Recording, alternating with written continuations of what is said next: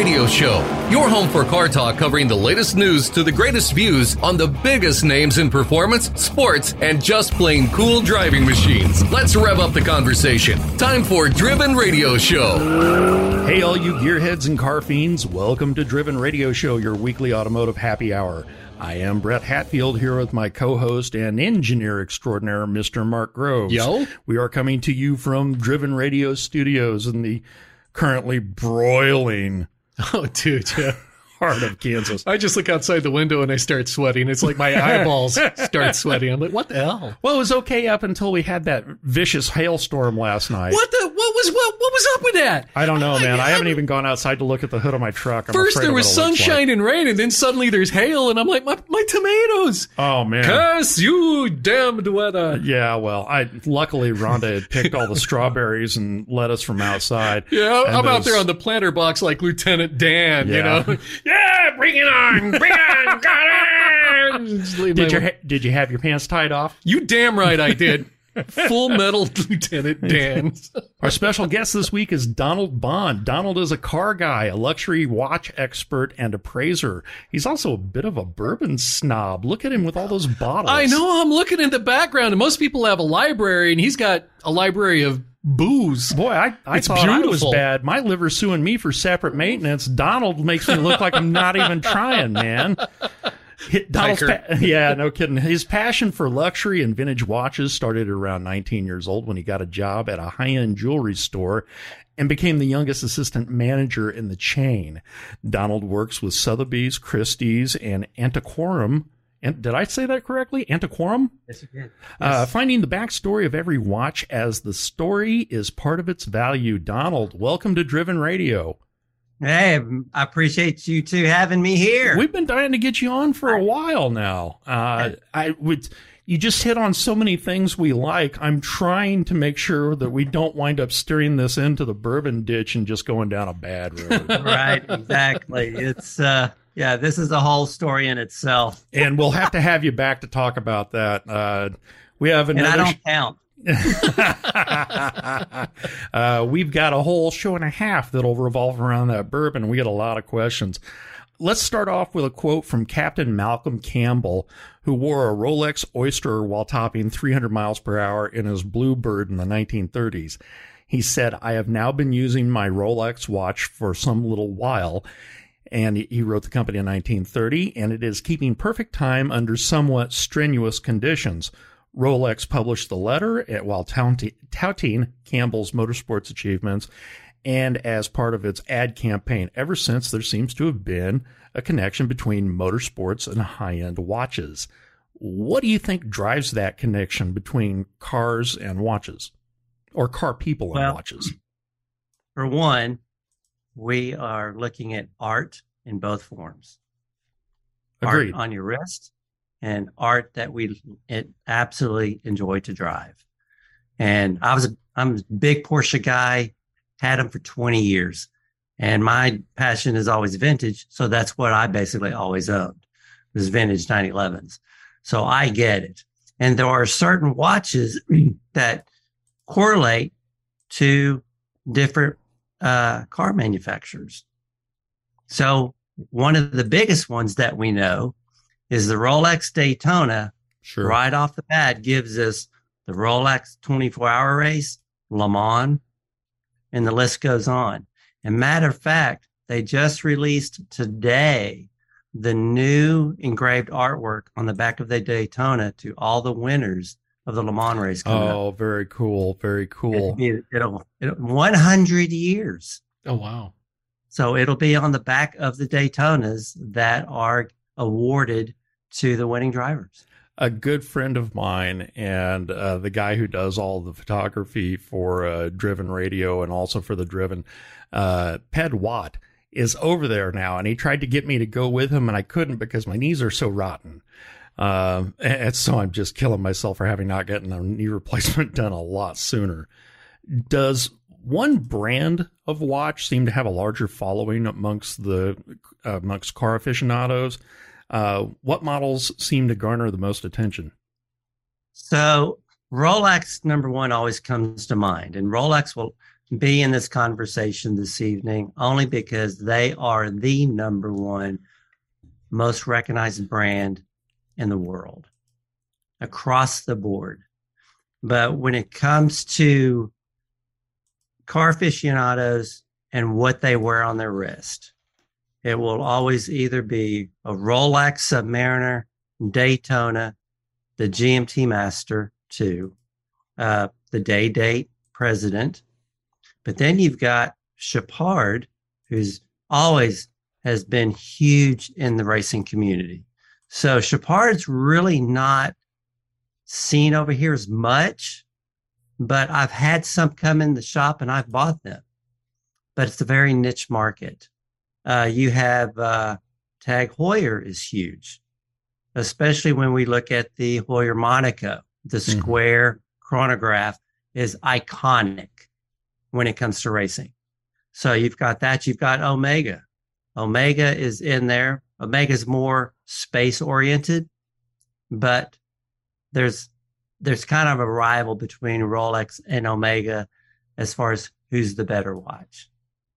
So, but those are your biggest brands. You've got, and then further down the line, you've got Audemars Piguet, you've got Patek Philippe. So there's so many brands that hits across the board with us car guys. And not one watch is really wrong to wear. But if you have as many as I do, you can pick the watch you're going to wear for the right car to drive. Yeah. Yeah. You and I had this conversation a few days ago because I fell in love with that Tag Formula One Golf Edition and bought one of those. I love the color blue, and that's got a lot to it. Plus, it has the Golf light blue and orange in it, which is really I'm a cool. Golf fan, Golf livery fan. It's one of the most iconic next to Martini Racing. And I don't know anything about watches. I just saw it. I thought it was cool. I found one, bought it, and I've had it for about a year, and I just love the stinking thing. Well, but you bring up a great point. That's the number one reason why you should buy the watch that you've always wanted, the watch that you see that strikes a chord with you. That's the first watch you should always buy. Well, you remember when it comes to people always ask me, well, you know, I don't collect watches. Okay, well, what do you have? And they'll name them off. And I go, well, you named more than 3. You're a watch collector. Most of mine aren't very expensive. You're in. Sorry, dude. You're in the game now. Guilty as charged. I'm not denying it. They're laid out on my dresser. Most of them aren't very expensive, but yeah, I've got several watches and I like them. I noticed you didn't mention the brand Casio. Yeah. Okay, so I tell you what. So I'm glad you brought them up. I'm sure you did. We needed the idiot to come into the crowd. I was thinking about this the other day when Brett and I were talking. The G-Shock is probably the only digital watch you'll want to have in your collection. It's indestructible. You can wear it everywhere. You don't have to worry about it. You can bang it up. Most of my police officers wear a G-Shock. Yeah. And so you can't go wrong with those. I have one upstairs that has just been hammered beyond belief and refuses to die. Before I got into doing this, I was a home builder. And between 2004 and 2008, we built a little over 400 houses, townhomes, and condos.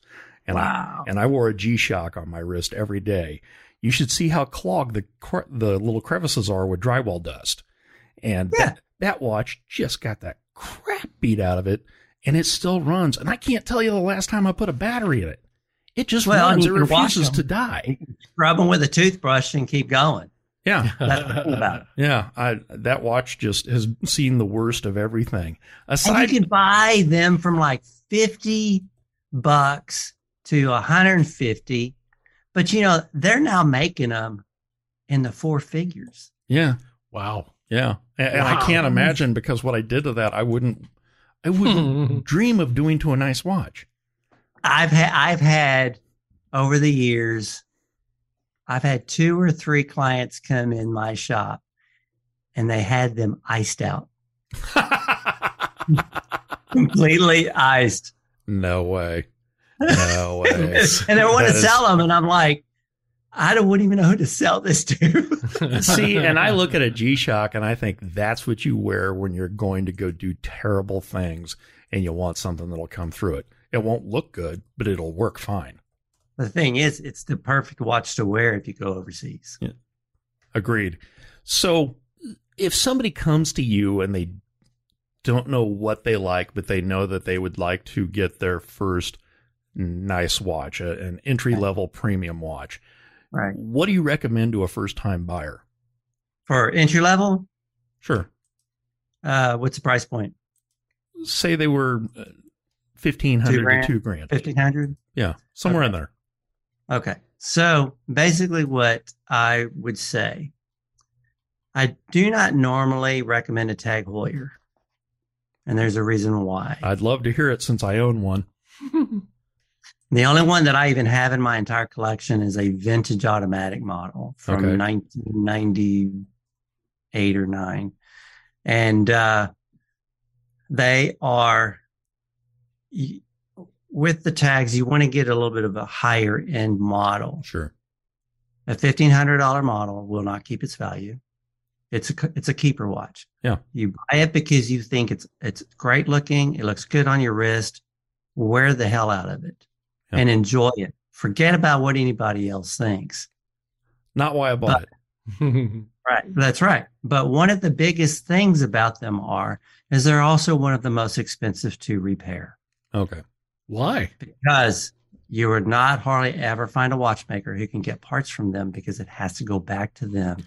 And there are times that the repairs can exceed the price of the watch. You mean I can't send it to that watch repair guy on YouTube?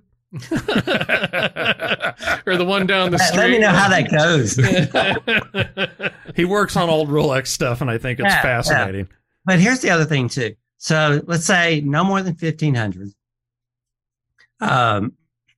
Bulova, believe it or not, makes just a rock solid watch. Okay. I literally own 20 of them. Okay. Now, my biggest watches that I enjoy are divers and chronographs. Those are my best. I'm not into bling really, and I'm not into really so much dress, but I do have vintage dress. I've got Tiffany and Company. I've got IWC. I've got those types, but they're a rock solid watch. They make automatics, and they just keep going. My favorite Bulova I've got is a 1-year model made Marine Star diver watch with an automatic, and it was the only one they ever made with a date on it. Oh, cool! And I think the watch, it may be now maybe almost 10 years old. Okay, and it looks brand new. I mean, it's not like I wear the same one every day. But I also prefer to wear vintage though too. That's my big thing. So, as you become a more seasoned collector, you know what to look for. You may be shopping for investment's sake. What do more seasoned collectors tend to chase? Or is that too broad a question? There are different type of collectors. Okay. There are collectors who are looking for the very old vintage watches. We're talking about Gruen, Hamilton, Elgin, and they're picking them up from the 1930s and 1940s because you can buy a 14 karat gold version for under $500. Oh, cool. And you can find them on eBay.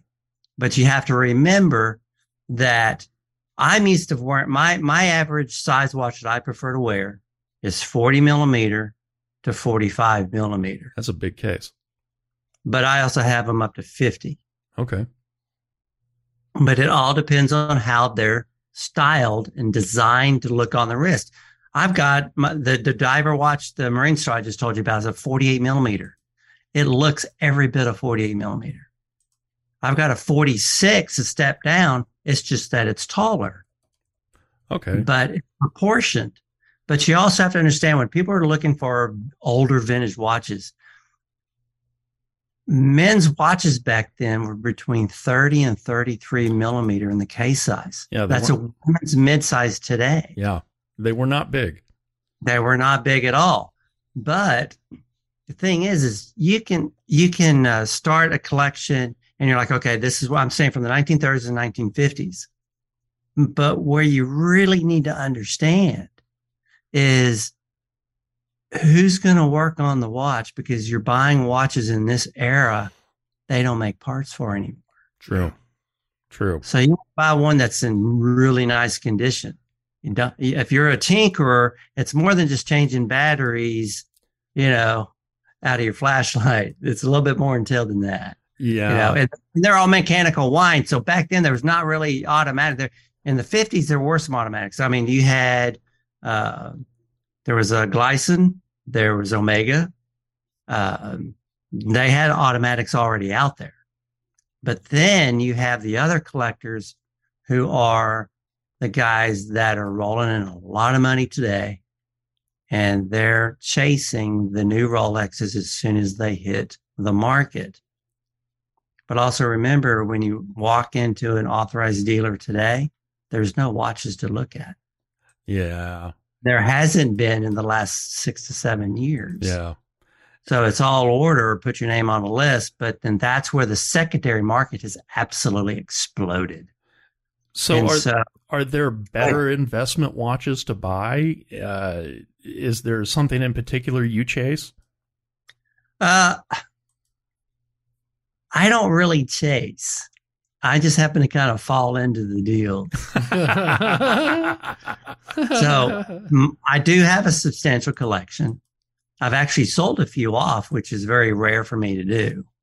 It's kind of like bourbon. I don't sell anything, but I have sold a couple of bottles. Yeah, but it's tough to drink your watch. Yeah. Right, exactly. But my thing is majority of so I'm a big vintage guy. Okay. I'm not into the 30s and 40 models.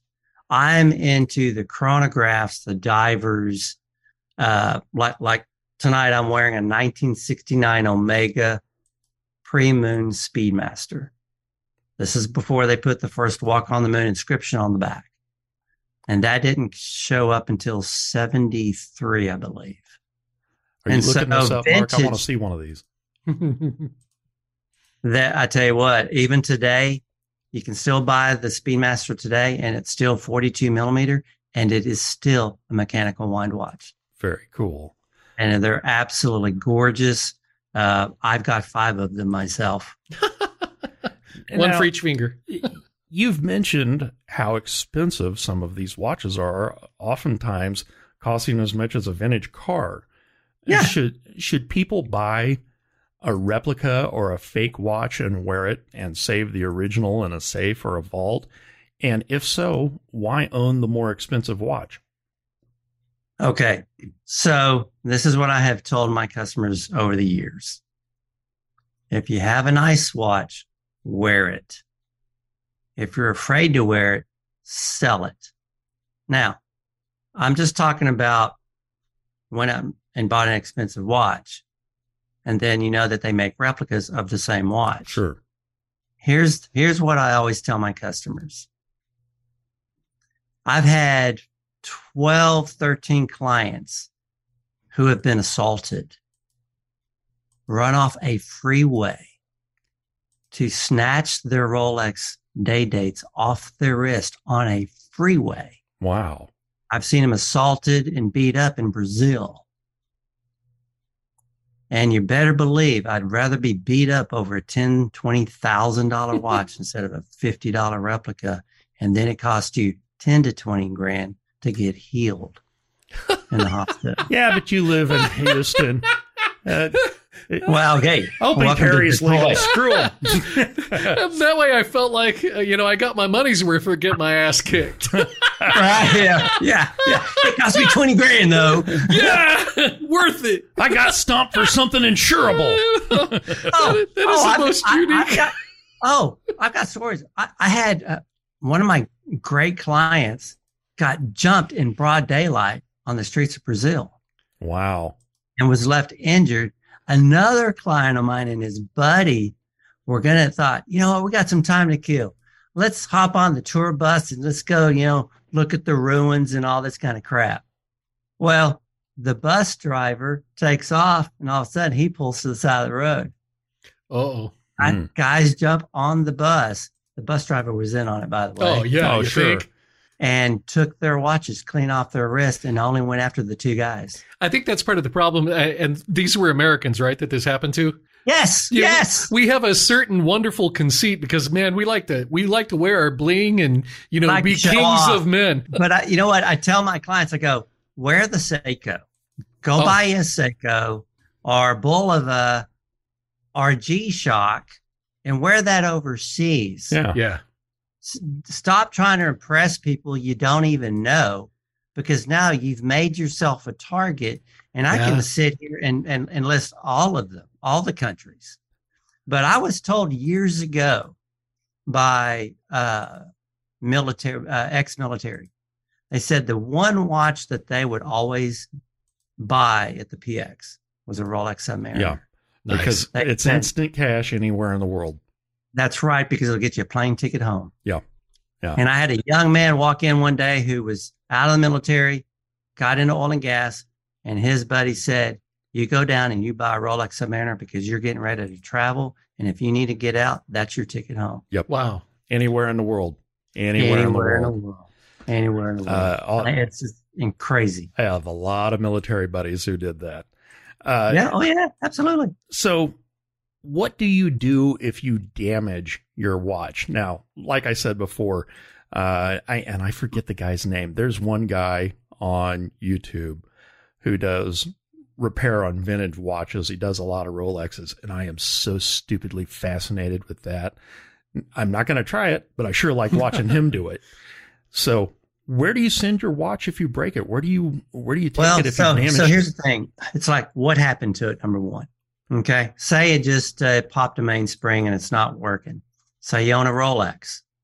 There's 2 things you can do. Do you happen to know an authorized Rolex technician in the city you live in? That's number one. That would be the first place I take it to. The second is then you would send it off to Rolex Service Center. They have one New York, Dallas, and now in LA off of Wilshire Boulevard. So you would send your watch in and have it serviced. But you also have to understand that's like a Porsche Ferrari on your wrist when it goes in for service. Yeah. Because they're going to do like, well, this is what we did. This is what it is. Average price of getting out $1,000, $1,200 on average is what my customers have told me. Now, I've got my own technicians. I've got my own Rolex technicians. I also have restorers. And I had 2 customers with brand new 18 karat gold Rolex Submariners. $50K right there. Yeah. Wow.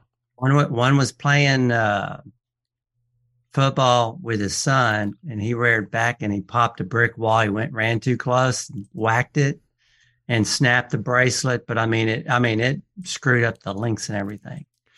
Wow.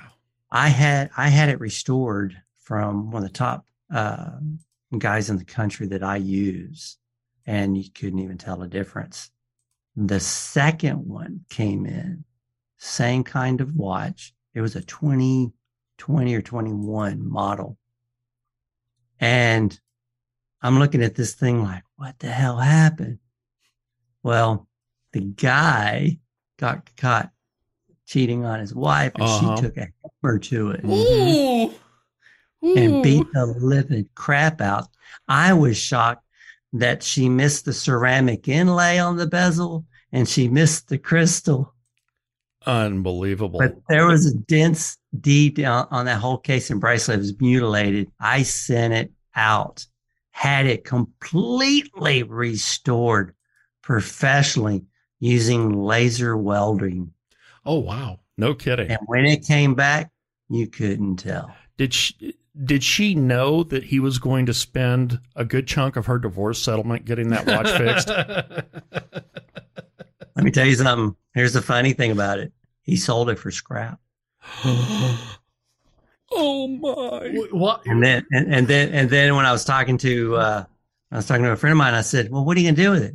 Well, I don't know. I said, I can restore that to brand new. He goes, "No way." I go, "Yeah." I said, "It'll cost you, but you're still going to be in $35,000 profit to the good." He goes, "Do it." Oh my God. He walked off. He walked off with that watch like 18,000 after it was said and done. Wow. Unbelievable. I mean, that's a deal. Yes. Twice Thing the is, price. but it's good to know people in this industry. It's like if you've got an expensive car, especially we know the Italians and Germans are expensive to service and all that. But think about our vintage cars like you and I have, Brett. Yeah. And trying to find the right guy to work on those. Yeah, I know. I just People need to think about that when it comes to an expensive watch, because it's really something you need to seek out before you start laying some heavy money down. I just got my 65 Stingray back after a full paint job, little interior, a little bit of suspension, and a little bit of engine. And yeah, I know. And the guy that did it, the shop that did it, Hot Rod Express over in Blue Springs. We've had Rick on the show a couple times, and we've talked about him a lot. And they do magnificent work, but it's not inexpensive. And you're paying for that experience and that expertise. Yeah. And they did a fantastic job. You are, because the thing is, and this is what I tell people, and I'm going to say this on the show. If you own a Rolex vintage watch, absolutely do not send it in to service at Rolex. Period. Pourquoi? Why? And vintage is, what would you say, more than 20 years old? Yeah, 25, typically 25, 30 years. But here's the thing. I've had customers walk in and just absolutely furious that they had sent their GMT Master in, early 70s model, and it came back with a brand new updated dial. Uh-huh. Without their knowledge until they got it back in their hand. And I've heard that story more than once. Because they bring it up to current standard. Because they do not look at things as vintage, and they don't like people like me who can date a watch. Yeah. I can date them all the way back to the day they started in 1927. I can date Omegas, everything.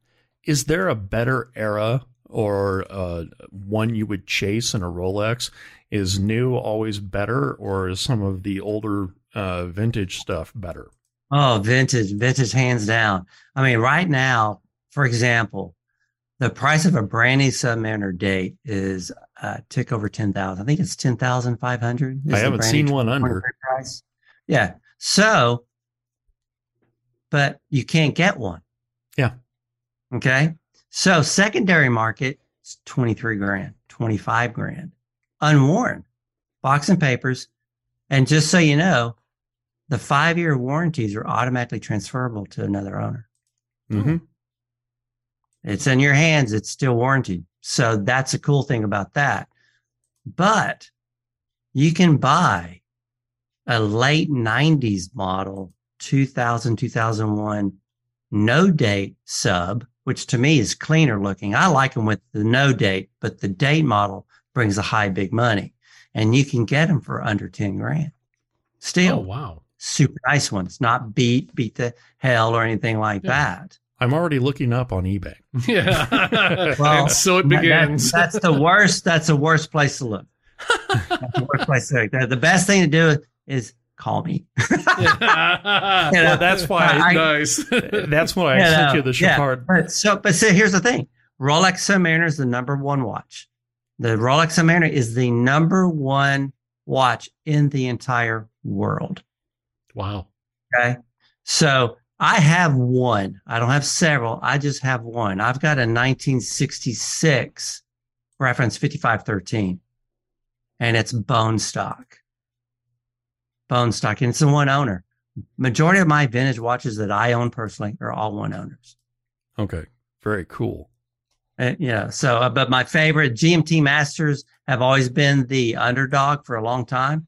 And because of the last few years with the brand new ones that they come out with the Pepsi, and they just came out with this, what they call the Sprite model, the green and black, they have made their own name for themselves now. And it's one of the most sought after watches in the industry, especially with the Jubilee bracelet. Was there ever a Pepsi with other than a black face?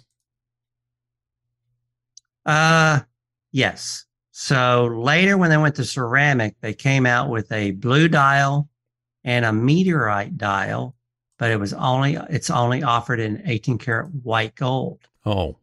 Now, on the original Pepsis from 1954, 1955, there were white dials. And for the uninitiated, explain what you mean when you say Pepsi. Okay, Pepsi. So watches have nicknames. I don't care if it's a Patek. I don't care if it's an Audemars Piguet. There are nicknames for certain models, but Rolex has the corner when it comes to people nicknaming the watches. A Pepsi references the rotating bezel, and it's in blue and red. Then later, they came out with a black and red known as the Coke. And then... And a Hulk. The Hulk is a Submariner, and the Hulk, so the Hulk skips Kermit 1. So Kermit was the green bezel black dial 40 millimeter. That came out in 2003. Now, here's the kicker on that watch. That watch is about $18,000, $20,000 today. 2003 is an F serial. If you happen to find a Y serial, that's when it was debuted at Baselworld in Switzerland, and those can go as much as $35,000 and $40,000 because it's the pre-Kermit is what it's known for. The Hulk came out in its ceramic days with the green dial and green bezel.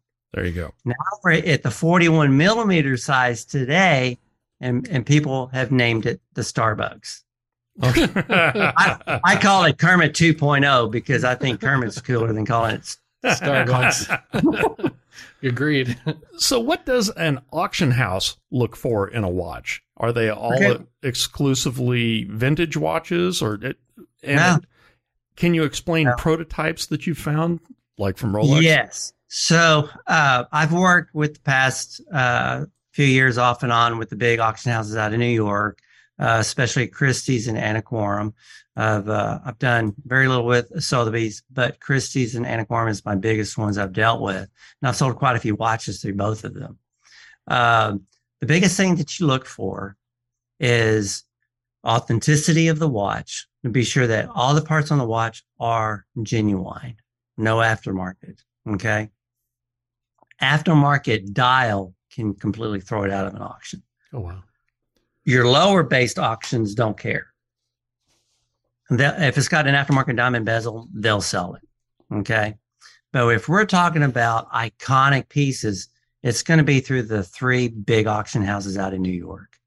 And most of the things are vintage. Most of them are between the 10 and 20 year mark. And then some of them are within 5 years. There are exclusive models, especially like Rolex came out. Rolex and Patek, this is where these two really shine when it comes to auction houses, because they have built watches that may have only been one of one or one of two or one of 10 or one of 100. And you don't hardly see them around. So, and those usually will fall in with the Rolex Daytonas, the Daytonas with special stone dials like Rubellite, Sodalite, which is a blue speckle. The Rubellite is a maroon reddish speckle. You've got Meteorite, of course, which can no longer be mined, by the way. Really? So Rolex, whatever they've got left in house came from the Giddings area, and that has been roped off. The country said, no more, that's it. And so it makes those dials even more special to me because they're one of the hardest ones to literally shave in one piece and build that dial, because stone dials can crack. Oh. Because you're drilling for the diamond markers. So most stone dials had diamond markers. Mm-hmm. But then you got the day dials back from the 80s on the day dates. You had honey birch, which I sent you one of the photos there. It's on an is that what that is? That watch is unbelievable. I love that piece. And my client still owns that watch today. You've got walnut, you've got mahogany, then you've got malachite green stone. Then you've got tiger eye. Those were huge stone dials back in the day. But now when they're hitting the auction, they're looked for. Okay. Because they really make that meaning. And then all of a sudden it's like they kind of went away. People are like, oh, I don't want that dial. And they pop them out of the watch and they put something else in. So people are looking for the rare dials now. Well, yeah, it's just kind of like taking a 63 Corvette and you're putting square flares on it in the 70s, not thinking that car's worth $200 grand a day. Bite your forked tongue. But you take the square flared 63 Corvette and all of a sudden you're like, yeah, but George Barris owned it. Oh, okay. Well, it's okay. I wrote a really unfriendly review of a 58 Corvette that George Barris had modified and said some not real friendly things about it because I looked at it and I'm a Corvette purist and it was a solid axle. And I just thought, what did you do? What have you done? George and I had a great conversation back in 2006 at SEMA. We had a good old time. Hey, but the thing is when you're talking about watches at auction, backstories are the biggest thing. Yeah. That's what makes the watch even more expensive, especially with documentation. You've got photographs of the person wearing the watch. You may have military medals that he had. I've bought and sold 4 Jacques Cousteau watches. And that brings us to the next question. Did you really find Jacques Cousteau's watch, or it sounds like you found several of them? Yes, I did. The myriad of watches. 15 years ago, I met a gentleman that came in the shop one day. I found this on the ocean floor. Yeah. So I'll try to make this kind of quick. So he comes in, he's abrupt as hell, pissing me off to no end. And I'm not even like no lip from nobody whatsoever, but he's kind of like, I'm on the wrong side of the counter to really, want to, fist fight. So he leaves the shop. I walk into my office and I'm just like, I am just livid, just ready to throw things. And the owner and the GM comes back there, goes, no. It's okay. It's okay. He's like one of our biggest customers and everything. He goes, I don't care if he is or not. I'm ready to punch his lights out the next time I walk in the door. No. So he came back a few days ago and apologized to me. Oh, really? So then he and I, over 13 years now, because he passed a couple of years ago and it was horrible. But we would always talk and he always wore Rolex. I'd always service his Rolex. He had several of them. One day he walks in my shop and he goes, hey, Donald, he goes, I want to change the dial in my Sea Dweller. And I go, well, why would you want to do that? He goes, because it's all faded. I go, oh, well, let me take a look at it. I get it in my hands and I'm looking at it and I'm like, okay, you've got only one choice. And he goes, what's that? And I go, if you make me change the dial, then you and I are going to be rolling around on this carpet and fighting because I'm going to constantly say no. I said, you're bigger than me, stronger than me, and you can whip my ass. I said, but I am not going to change the dial. I'll punch him in the throat. It'll be all right. Yeah. And he goes, well, why? I go, because this is the red line Sea Dweller. And I said, you don't do that. I said, I don't care if it turned pink. You don't do that. And he goes, you know what the story is behind that watch? I go, what? He goes, Philippe Cousteau gave me that watch while we were on a dive. Oh, wow. You went diving with Philippe Cousteau? So here's the kicker. I have that watch here now. I want to know how he went diving with Cousteau. How does that happen? He also, not only did he know Philippe and Jacques, he also knew Comax. Jeez. Because Jacques Cousteau was also one of the originators behind the Rolex Submariner. Oh. One of the designers with Comax. Oh, my. He also had an original Comax Submariner. And he goes, but that's in my home in Canada. He goes, this one I wear like all the time. I got a girlfriend in Canada. How I got the other Jacques Rolexes and Omegas were through guys that he knew in the deep sea exploration in oil and gas, and he'd sent them all to me. Wow. And so I ended up buying them and then sending them to auction. Okay. And it's just incredible. And the thing is so to back up the Philippe story, he and Philippe were on their boat diving in the Mediterranean. And they come up from a dive and they're talking or whatever. And Philippe takes his Sea Dweller off and he hands it to him and he says, "Here, I want you to have this." Oh, wow. And that's 1973. The watch is a 1967. Remember, back then, Rolex was nothing but a tool watch. Yeah. I had one of the guys that he worked with walked into my shop one day. He goes, "Hey," "Miss So-and-so sent me over here only to talk to you." He goes, "I've got this." And I look down and it's a double red line Sea Dweller. I mean, a double red where you could hardly see the face. This crystal was so scratched up. And I go, because I said, you could lose that watch because the bracelet's like slap worn out. And I said, "You're better off putting that on an aftermarket Oyster if you're going to continue to wear it." I said, "Do you want to sell it?" And he goes, "No." I said, "Okay." I said, "Well, let me put it this way. If you don't change that bracelet, you're getting ready to lose a $30,000 watch." And he kind of like, "What?" Suddenly you woke up. he goes, "Do you know what do you know what I paid for this?" And I go, no. "What?" He goes, "I was in the Army. I bought it through the PX for $60." Uh-huh. Oh my God.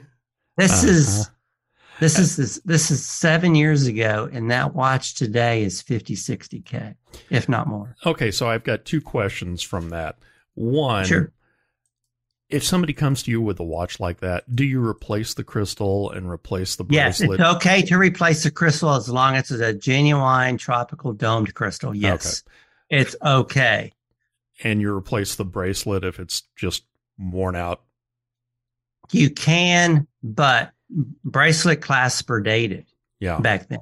So they had a single, they'd say 73 or 67 or whatever. And I'm wondering what parts are sacrilege to replace and what are not. Here's what I tell people. When you've got subs, DMTs, Sea Dwellers, watches of that sort, Daytonas, and I've got a Daytona story that's just crazy.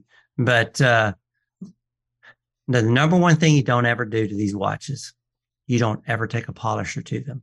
Okay. You don't make them look new. You don't shine them up. You leave the war wounds on them because you're getting ready to erase history. Okay. I had a young gentleman walk in one day with an Omega Speedmaster like I'm wearing. His dad gave it to him. He was in the Gulf War. The Gulf War, not Afghan. I think he was in the Gulf War. He says, I was out and we got bombed. He goes, and I was in one of these buildings or whatever, and it got hit and threw me up against the inside of the brick wall. And it dented the 9 o'clock side of the case. Not bad, but I mean, there's a good little indentation. You can tell it was concrete. And he goes, "I like to get it repaired." And I go, "Well, what happened?" And he tells me the story. And I said, "I wouldn't replace that. I wouldn't change it." I go, "That's the story you don't want it to erase. You keep it." And he's like, "Thank you." Oh, nice. Because people have to understand that, cars are the same way. Do we restore them or do we make them survivors? Yeah. Well, we know over the last 20 years, survivors are king. Yeah. Okay. Because there's stories there, same with watches.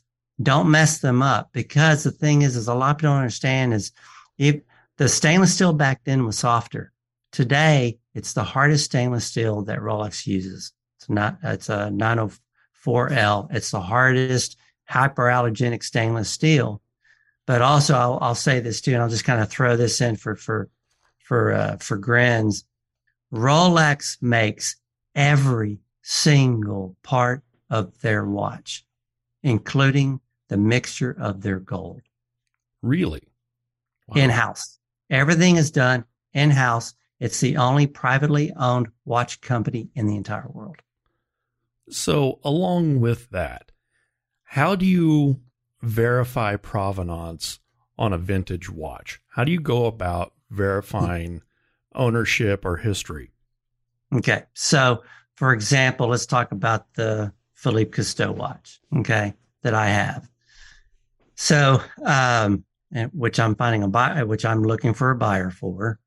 The thing is you have to listen to stories. And so I'm talking with his wife because he passed about 2 years ago. Yeah.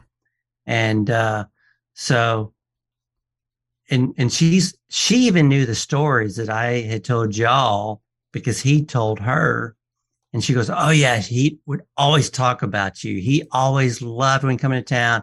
He always wanted to come see it. Even if he's not buying nothing, didn't need nothing. He just would come and sit in your office and talk.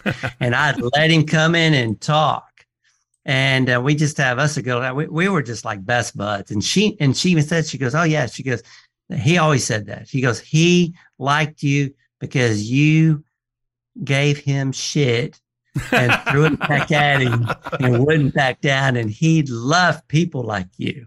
Well, the thing is I asked her about the watch, and she told me the story again, plus the additional. Yes, I was on the ship too.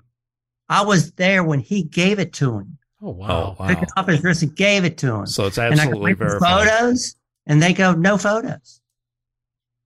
And I said, she goes, "It's just our word." And I said, "Well, I believe you because so I asked her about the Comax back in Canada. And she goes, "Yeah," she goes, "I think, when health problems and everything," she goes, "I think one of his jeweler friends up there caught him out of it because he had a special vaulted room for it." Oh, wow. That was in a big glass case. And has the big, deep diving helmets, the real ones, not some of this polished aftermarket stuff. And she goes, "I don't even know what I'm going to do with it all." Because he was well known in the industry. But I was so happy to call him a good friend of mine, But the thing is so I've got another friend here in town who wears the same type of watch as I do, but he's like way above me. Mm-hmm. But I'll call him from time to time. I say, "Hey, I've got this. You interested?" Because I know he's interested in the stories themselves on the watches. And he's bought Omega Speedmasters with the early ones from the 60s with the sword the sword handset on them. He's got one, I think, from, I'm not going to say the word, but let's just say from a German officer. Oh, really? I mean, from armbands and all. He's got it all to go with the watch. Oh, my. So that kind of stuff absolutely throws down the money big time when it comes to history, especially if there's news articles. He's got another one, another Speedmaster from it was a Hollywood cameraman, had all the photos of him wearing it on set or on movie shoots. So he's got all that with that watch. That's so cool.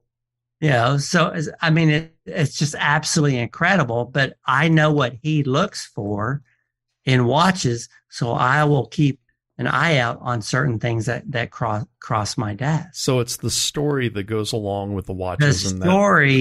The stories is money. And the thing is a lot of times if the story is so interesting, it doesn't have to be somebody who's well known.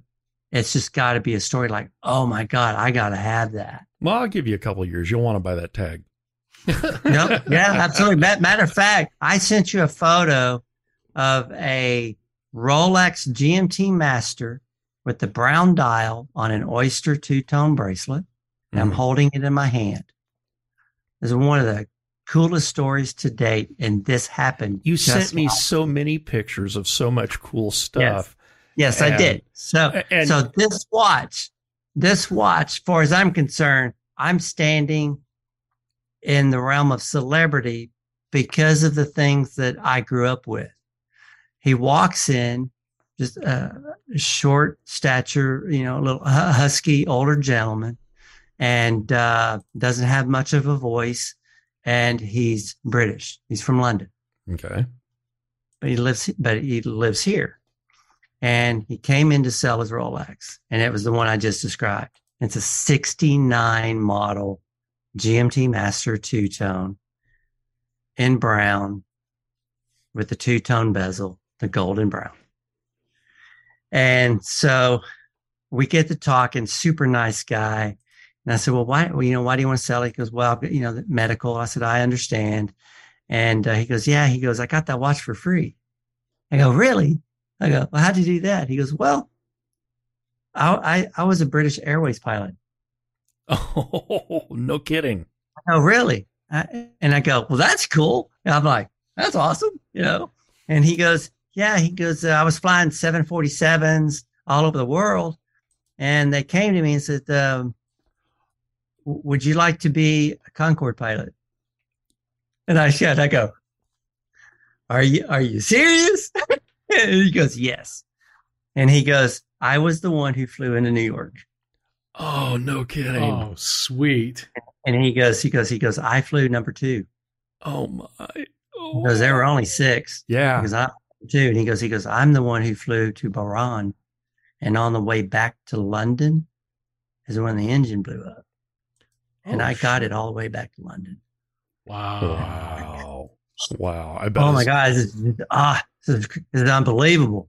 And so we keep in touch. We'll text once in a while, say, hey, how you doing? And all that. And I ended up selling that to a collector that was just like, and once he heard the story, he goes, I got to have that. Yeah. Because he's bought several from me already, and he's in Beverly Hills. And he goes, dude, everything I bought from you, I believed every story. He goes, nobody can tell a story like that. That is fantastic. Absolutely incredible. But the thing is that I've also sold, like you mentioned before, I've sold an early Rolex Pre-Explorer during the Mount Everest days. Really? Yes. And the funny thing was about the watch is I bought that watch 15 years ago. I bought it with a Sea Dweller, a 79 model Sea Dweller 1665 that was completely toasted. I mean, waterlogged toasted. Okay. And a stainless steel black dial 36 millimeter Datejust. It was a 71 model.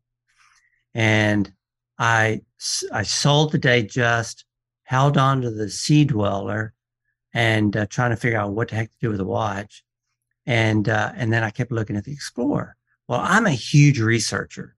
So I went in and started researching this watch, and I'm like, what serial number?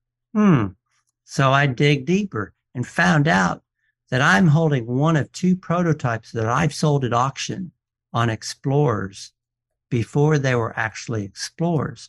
The one I had said Explorer, not below Rolex, but it was below the handset above the 6 o'clock mark. Okay. Rolex was not allowed to use the word Explorer yet. Oh. They got sued for using it because they hadn't got the patent on it yet. And that watch sold for a high 4 figures 15 years ago. Today would probably sell for probably about the low to mid 5 figures. Lordy. That's and it was incredible. And that watch, I believe, is in the stash that I sent you yesterday. Speaking of really expensive watches, what is the most expensive watch you've ever sold? Most expensive watch. The most expensive watch I have sold differs from how much profit I've made on certain ones. There's a difference sometimes.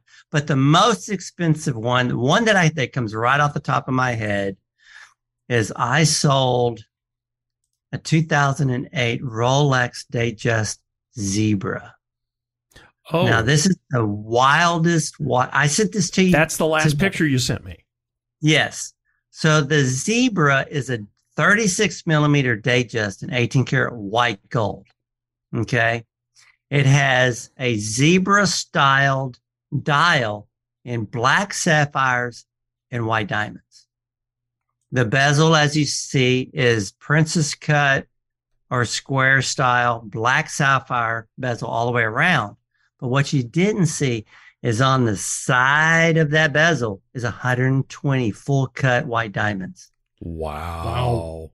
Not so then you've got the diamond hour markers, but then there's 10 full cut diamonds bezel set in the rubber strap that's inlaid in authentic Stingray. Oh my God. With an 18 karat white gold buckle clasp. I bought that from one of my women clients. She was kind of liquidating some of her stuff, and the watch had barely been worn. And so I had it in the showcase, and I put it online. I get a call out of Miami. And this woman calls up. This is a trip. She calls me up and she goes, I've been looking for a Zebra, but I'm looking for authentic. And I said, well, I know what fakes look like and I know what authentic is. And I said, this is the real deal. You see a lot of ones that have been replicated, but this particular Datejust, as on the lugs of the watch, as it curled down underneath it, it had flat feet on it and not just straight out, which was odd for that type of watch. Well, also the end links on these watches were all diamonds. All diamonds. It was fully diamond out. I'd be afraid to wear anything like that. Yeah. So she's like, and so they're very rare. They typically, so Rolex never gives a production number on how many watches of what models they make. It's estimated they probably made no more than 100 of these. Sure. Because then afterwards they came out with a rose gold version on a freaking bracelet, which is just crazy money. And that watch sold for like 75 grand.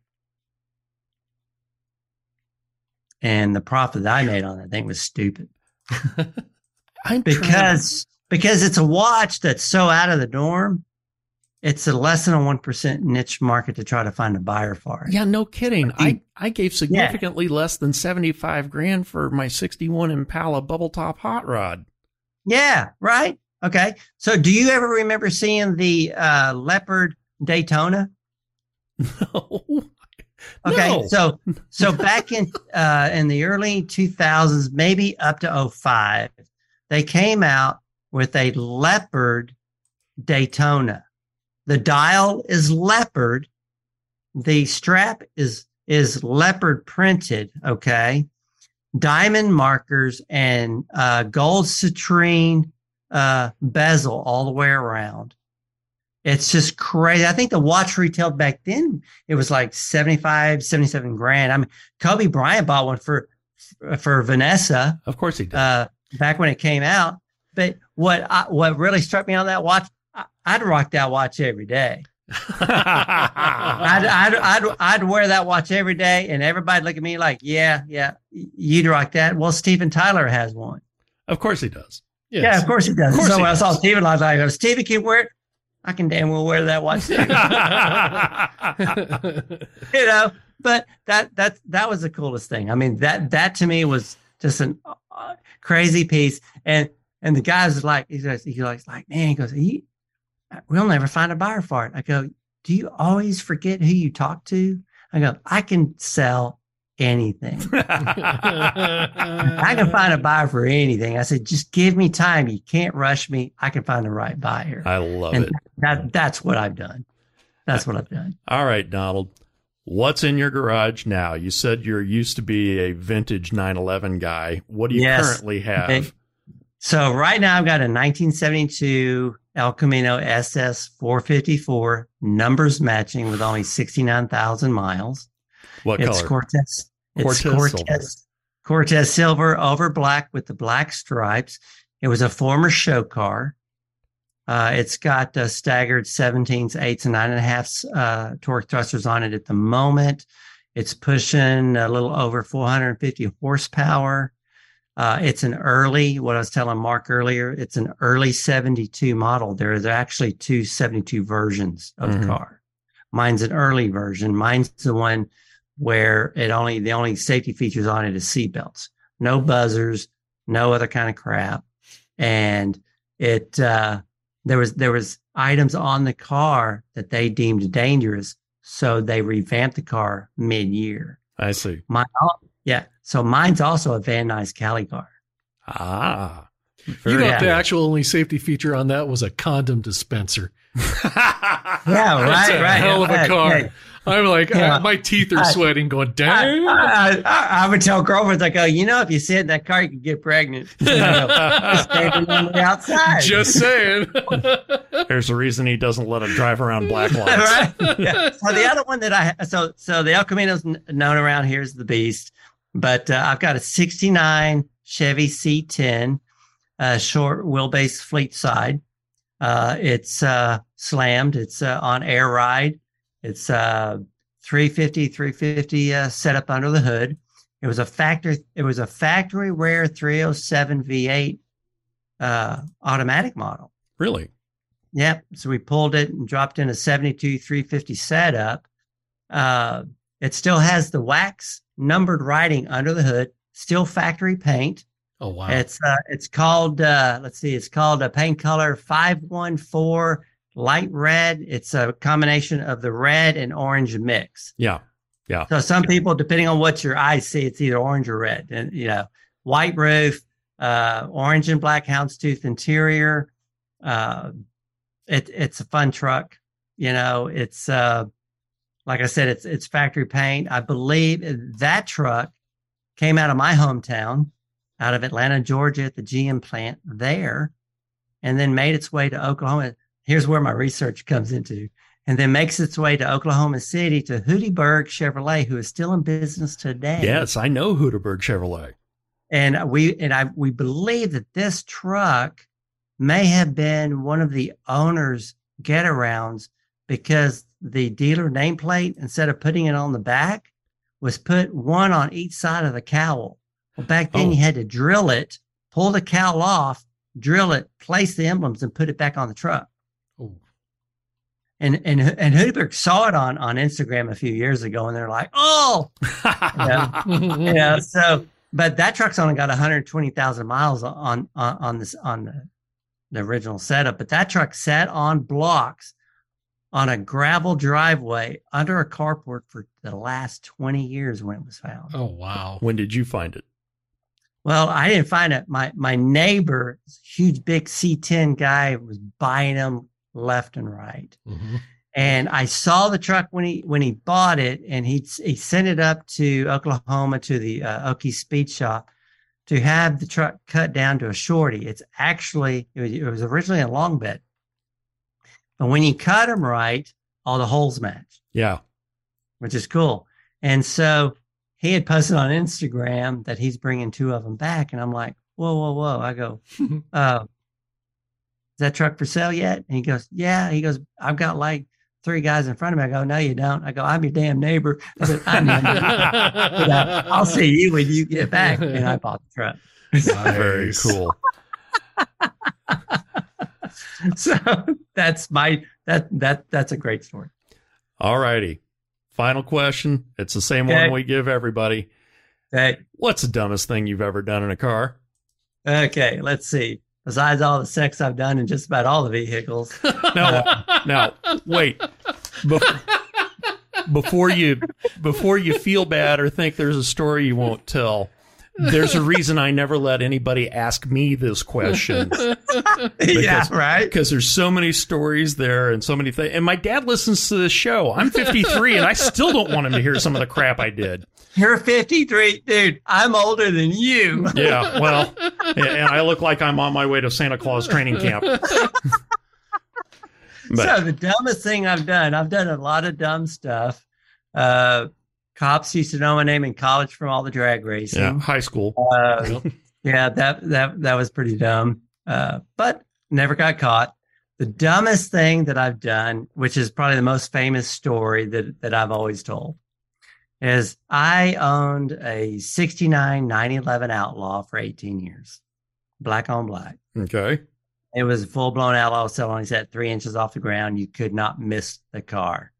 I lived in a town of about 6,000 to 9,000 people at the time. So everybody knew the car. Yeah. Everybody knew it. Yeah. So buddy of mine had done some work on the car and everything, and I decided to take it to work. Well, I only lived a mile from my house, mile and a half or whatever. And so I was coming home one evening, and it was between 5 and 7 o'clock in the evening. It was during summertime, still daylight. I'm sitting at a stop sign, and I'm like, let's see, we just dropped the new clutch in. All right, let's go. And I hit it. And I'm on a residential street. Oh no. I'm clocking 110. Now, mind you, from the stop sign to my house, there's no other stop sign. It's a long, long drive. But that's one. I passed the cop that I did not see. You didn't see him because he was a blur. I was a blur. Matter of fact, and I'm going to kind of jump around this story. He called headquarters. Can I shoot him? And he goes, I'm after. He goes, I don't know what I'm after. He goes, I'm telling you, this guy just flew by me like, oh my God, it's just crazy.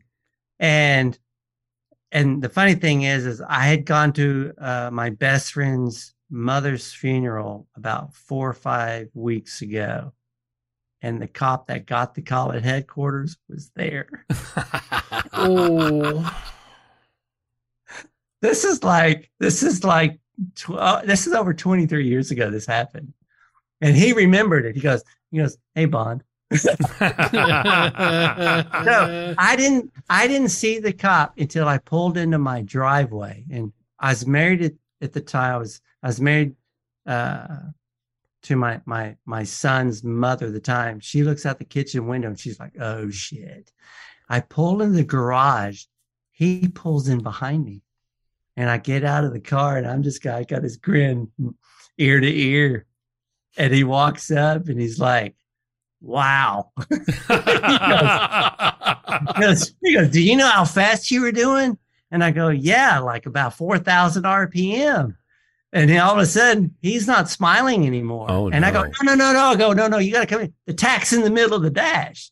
And so I show him, and he's like, he goes, "What year is this?" I go, 69. He goes, "Damn, this is fast for an old car." It took him 45 minutes to write the ticket. And he wrote the ticket as we're standing outside by his patrol car. And I'm just like, joking around, smiling, all that. And he goes, "Man," you're in a real good mood.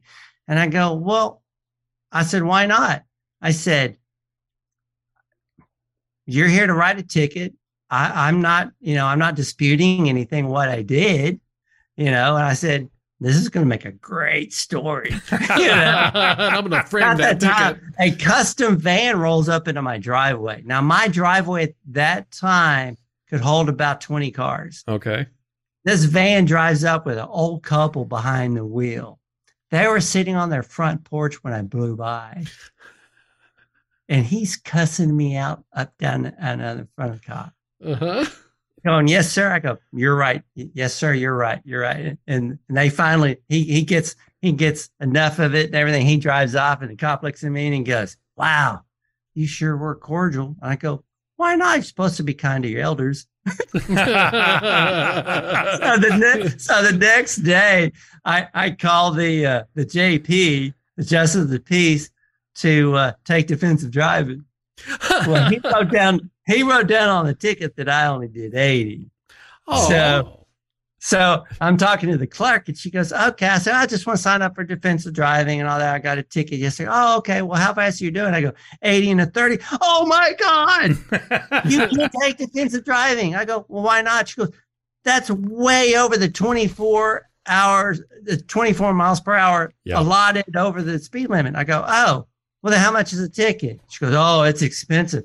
Oh, how much is it? She goes, it's $135. I go, I'll be right down there to pay you. That's right. Oh, wow. That's right. ASAP. Yeah. I'll be right there. I'll be right there. Yes, today, that's jail time. You're not wrong.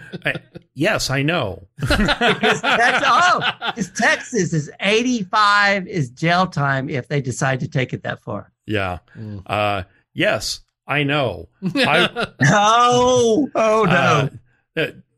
What's your story? No. We've been speaking with luxury watch expert. I forgot Dad's listening. Dad's listening. Shh, what story? It ain't just one. We've been speaking with luxury watch expert and appraiser Donald Bond. Donald, take a minute and tell us where we can find you online and on social media. Well, you can find me on Facebook, of course, under Donald Bond. You can find me on Instagram under Donald W. Bond, I believe it is. Or you can find the other one under the Bond of Bourbon. Donald, thank you so much for being with us and for giving us such an education. We really appreciate it. Thank you, Brett. Thank you, Mark, for having me on the show tonight. That dude knows more about watches than He anybody I've ever. He knows watches. And the way he was just spitting off the names and stuff, and I'm like, that's a Submariner. Wasn't that a character that was with the Amazing Spider-Man? Kind of goofy looking. But, I think you're thinking of Aquaman. Yeah, it's sure. Yeah, him too. At least I knew when he mentioned Jacques Cousteau. I'm like, I know that. I've seen him on TV. I watched that show. There's a song by John Denver about his boat. Yeah. Yeah, I'm down with you. Yeah, there you go. Super nice guy, though. He was cool. And that collection of bourbon behind him, you can't see it because, this is an audio podcast, but damn. And the video version of the show is coming very soon. Yeah? Yeah, it is. It will. You'll see just how sexy we are while we're here. You'll be able to see just how inept we are. In person. Thank you so much for spending time with Driven Radio. We love what we do, and we wouldn't be able to do it without the support of our listeners. You can find us online at drivenradioshow.com. Follow us on Facebook, Twitter, and Instagram at Driven Radio Show, and on LinkedIn as Driven Radio Show Podcast, because I tried to get Driven Radio Show, and there's some other Driven Radio Show out there, and it doesn't have crap to do about cars. Sons of guns. Isn't that weird? That's wrong. You can also listen anywhere fine podcasts are heard. I am Brett Hatfield for Mark L. Groves. Yo! Thank you for listening, and we'll see you next time on Driven Radio.